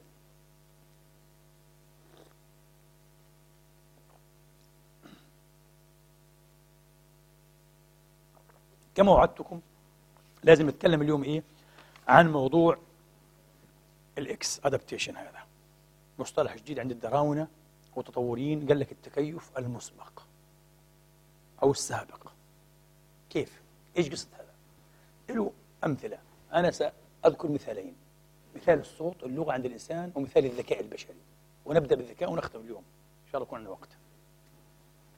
طبعا تشارلز داروين في عصره درس الذكاء الإنساني كما درس العواطف كمان عند الحيوانات وعند الإنسان، وعزاه إلى الانتخاب الطبيعي. قال لك الذكاء نشأ عند الإنسان كحاجة تخدم وجود الإنسان وتخدم مصلحة بقائه، وتم انتخاب كل ما يعزز الذكاء الإنساني بآلية الانتخاب الطبيعي بهالبساطة هذه. عنده معاصر طبعا، له معاصر وهو عالم تطوري كبير أيضا، وتزامن معه في الوصول إلى أسس نظرية التطور وبالذات الانتخاب الطبيعي، وهو ألفريد راسل واليس. مش نحكي قصة بينهم، على كل حال هما متعاصران وبينهما احترام متبادل. واليس هذا لاحترامه لداروين كان يسمي النظرية بالداروينية، عنده كتابا عندي هتلاقوه في موقع أرشيف سماها داروينزم، المذهب الدارويني. ما قالش الولسية ولسيزم، يقدر يقولها لأنه حتى في النشر سبق داروين، نشر ورقته قبل داروين، وداروين كان أمينا وقال هذه ورقة ولس وكذا، لكن أنا عندي عمل 20 سنة يا جماعة، عمل ضخم أضخم من عمل ولس، واختلف في أشياء. على كل حال بالنسبة لألفريد راسل واليس قال لا، أنا أرفض أن يفسر الذكاء الإنساني بآلية الانتخاب الطبيعي، لأنه نعرف هذه الآلية ما هي وكيف تشتغل وإيش شروط اشتغالها، شرحت لكم هذا مش هنعيده. جميل. وقال أنا عندي كمان مصطلح جديد يبرر لي هذا الرفض أو أبرر به رفضي هذا، وهو الذكاء الإمكاني potential intelligent، أو الذكاء الكامن، زي في علم الفيزياء البوتنشال انرجي. الذكاء الكامن. شو الذكاء الكامن؟ باختصار الذكاء الكامن هو ما يعرب عنه الإنسان من لياقات ذكائية تثبت أنها أبعد بكثير وأزيد وأكثر فيضا بكثير من حاجات البقاء بكثير. أنا عشان أبقى كإنسان وأحيا وأتغلب حتى على كل هذه الحيوانات والمخلوقات ما بحتاج عشر معشار ما لدي من ذكاء، فلما لدي كل هذا الكم الهائل من الذكاء؟ واضح؟ ومش من اليوم، من ألوف وألوف السنين موجودة هذا عند الإنسان. ولذلك عرفت هذه بمفارقة واليس، واليس's بارادوكس، مفارقة واليس. إيش المفارقة هذه؟ في مفارقة بتسلم مقدمات معينة أنت كتطوري تقودك لنتائج ضد المقدمات، هذا اسمها المفارقة البارادوكس. إيش هي هذه المفارقة؟ تقول كيف يتسنى للانتخاب الطبيعي، وكما شرحت لكم كل من تشارلز داروين وألفريد راسل واليس يؤمنان بماذا؟ بآلية الانتخاب الطبيعي. كويس. كيف يتسنى له أو كيف يؤدي هذا الانتخاب الطبيعي أيها الإخوة إلى انتخاب صفات معينة هي المسؤولة عن ماذا؟ عن هذا الكم والحجم من الذكاء الإنساني، في حال أن هذه المنتخبات الذكاء هذا لا يحتاجه الإنسان في هذا الوقت ولا لعشرات ألوف السنين القادمة، ما يحتاجوش، ولكن سيؤدي أو تؤدي عملية الانتخاب هذه إلى انقراض الأفراد التي لا تتمتع بهذا الذكاء الكامل، هذا الحجم الذكاء ما عندكش تنتهي أنت. ومين يبقى؟ اللي عنده هذا الحجم من الذكاء، هذه القدرة، هذه المساحة، هذا المدى. هذا عكس الانتخاب الطبيعي تماما. الانتخاب الطبيعي لا يفعل هكذا. الانتخاب الطبيعي ينتخب ويستبقي الصفات التي تساعد على ماذا؟ على البقاء الآن وهنا، بدليل، ونرجع إلى الأستاذ دوكنز، بروفيسور دوكنز قال لك الانتخاب الطبيعي مش عشوائي ولكنه بلايند، ليس لديه فيزيون بالألمان، ليس لديه خطة مستقبلية، ليس لديه رؤية، ما بيعرف ايش حيصير بكرة، ما بيعرف. عشان ينتخب ذكاء كامل مش حيحتاجه بالمرة ذكاء المهارات الموسيقية، ذكاء لصناعة الأدوات الدقيقة جدا جدا جدا زي الشيبات والترانزستور وكذا، شيء عجيب نمنمة.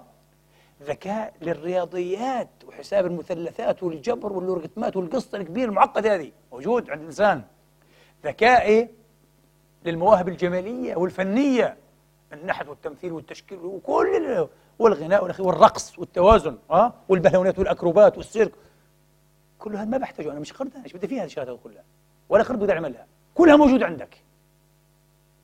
وألفرد واليس هذا قال بدليل، جيب طفل أنت من أقزام أستراليا، هذول البريمتيف، هذول شعوب بدائية يعني أشباه الأنعام، جيبوا هذا، مش طفل هذا، هومو سابينس سابينس، هذا هومو سابينس سابينس، هذا الإنسان العقل تبعنا إحنا بالضبط إحنا.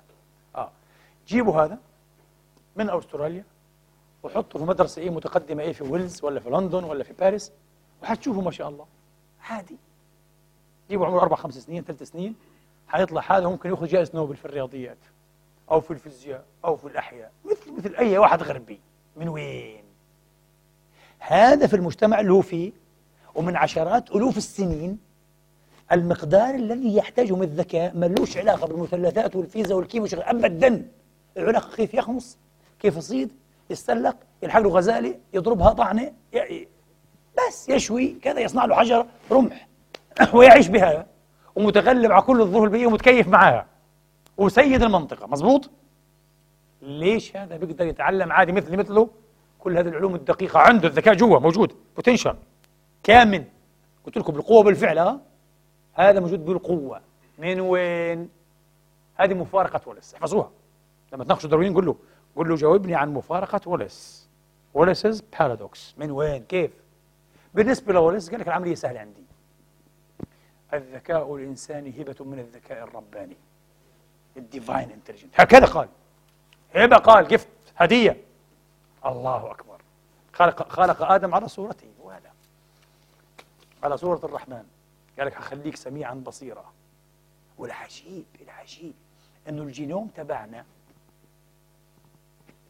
في إطار الجينات الفاعلة الأكتيف جينز بتماثل مع جينوم الشمبانزي أكثر من 98.5%. وين ذكاؤه من ذكائنا؟ ما في مقارنة. طبعا في تفسيرات ثانية أنه الجنك دي ان مختلف كتير جدا جدا، سبحان الله. عشان هيك الآن في كتاب بنصح فيه الأخوة اللي بدرسوا كذا اسمه أسطورة الجنك دي ان المث، يعني موجود على الأمازون إن شاء الله. أنا لسه ما طلبتوش، حطلبوه. مهم جدا لأن معتني بالقضية هذه. احنا قلنا هذا عمل ثورة الآن، ثورة كبرى في علم الوراثة، أنه سقط الدي ان هذا، مش سقط، هذا مهم جدا جدا. وهو يعني ممكن يحل لنا جزء من لغز من لغز تخصص الخلايا. كيف تتخصص؟ ليش هذا بتصير خلية كبد؟ هذا في الجنك. هذا في الجنك في اختلاف كبير بينه وبين الشمبانزي.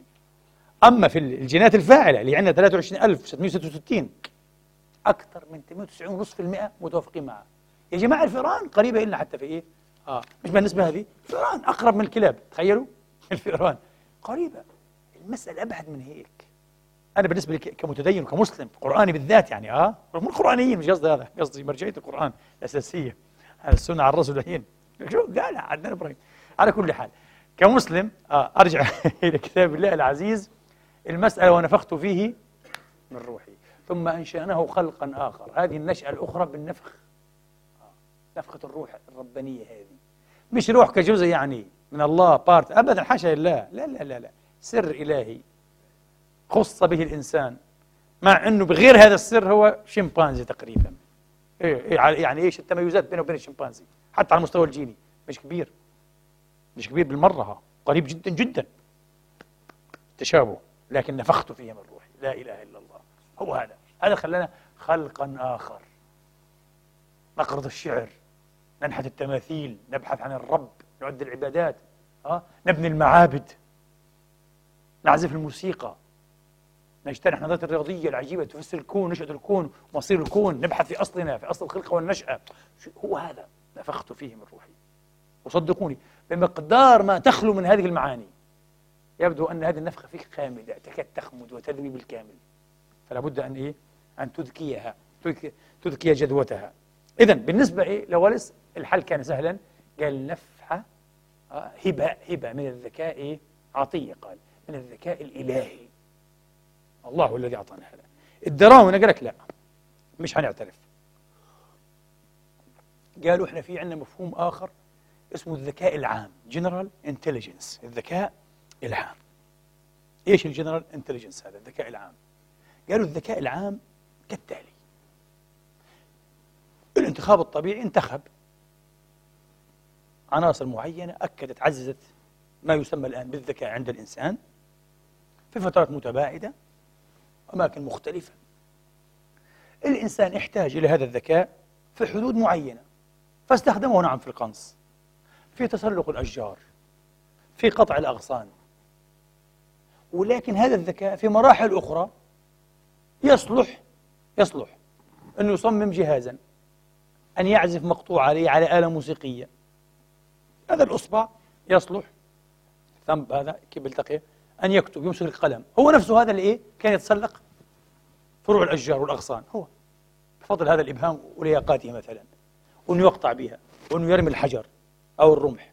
كمان هو يمسك القلم ويعزف مقطوعة موسيقية ويكتب رسالة إلى آخره. هذا قالوا ذكاء عام موجود عند الكل في مراحل متقدمة حديثة، يعني بالنسبة لنا استخدموا في قضايا علمية، في قضايا فلسفية، في قضايا تقنية، موجود. بتحس أنه هذا التفسير هو هروب، تقرير للمشكلة بشكل آخر، صح؟ لا يقدم تفسيرا حقيقيا. يعني إيه الذكاء العام بالطريقة هذه؟